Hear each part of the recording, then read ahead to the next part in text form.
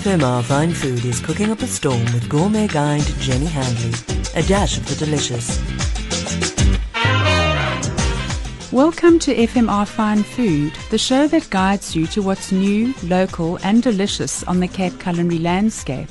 I'm Jenny Handley, editor of the Gourmet Guide online magazine, and today we're heading up into the Kalahari. I have Marnus Scholly, executive chef of Klein, with me. Welcome to the show, Marnus. Thank you very much. Thanks for having me. And first of all, congratulations on being recognized as an international hidden gem. Very well deserved. And thank you for your part in putting South Africa on the culinary map. It's all thanks to the great teams that we've been working with. And what a team. I feel very privileged to have experienced Klein recently, and dare I say it was life-changing for me. There was so much that appealed, and there is so much attention to detail. But one thing that really stood out is it's all about local. You're in the middle of nowhere, but you're determined to support local suppliers and to find wonderful ingredients on the estate.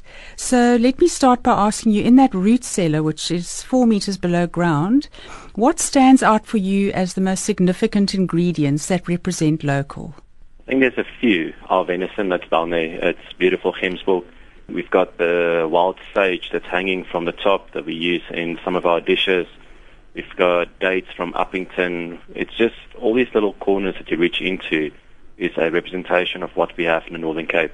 And I think the more you delve into it, the bigger this pool just becomes, and it's just beautiful to see what we have around us to use. And how did it start? What were the first ingredients that you discovered?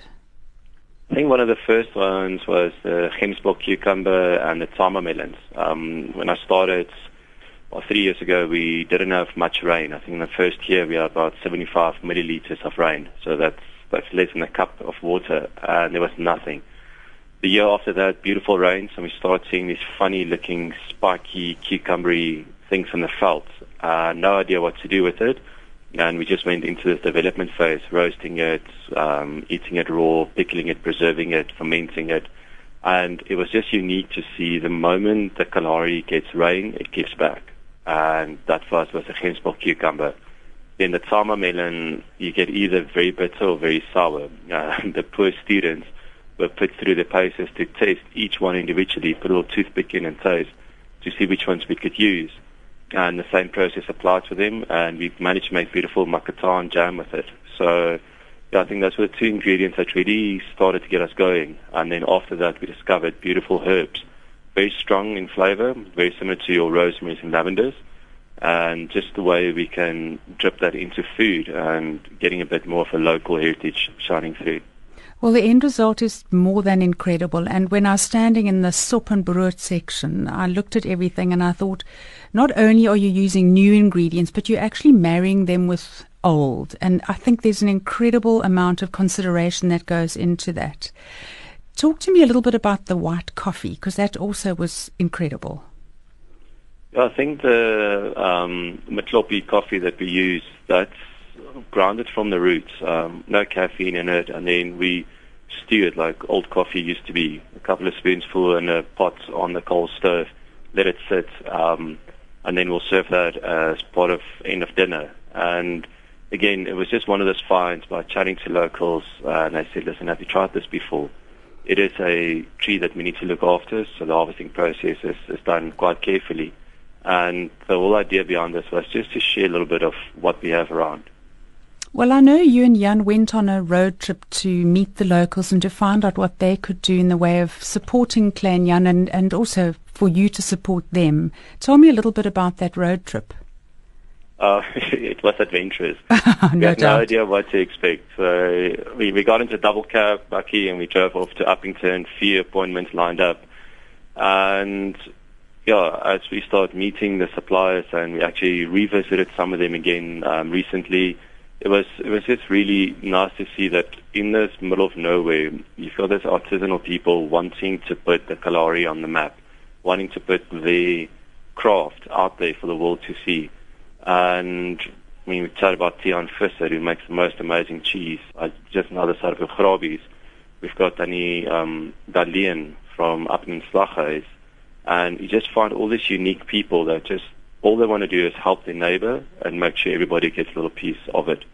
And then finding them was the true gems. They literally made it possible for us to complete this venture.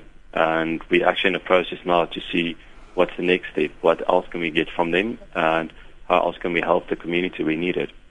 Well, it is all about community, and I think going forward that needs to be our theme for 2022. So when you support somebody, it's tenfold. It comes back to you in so many beautiful ways.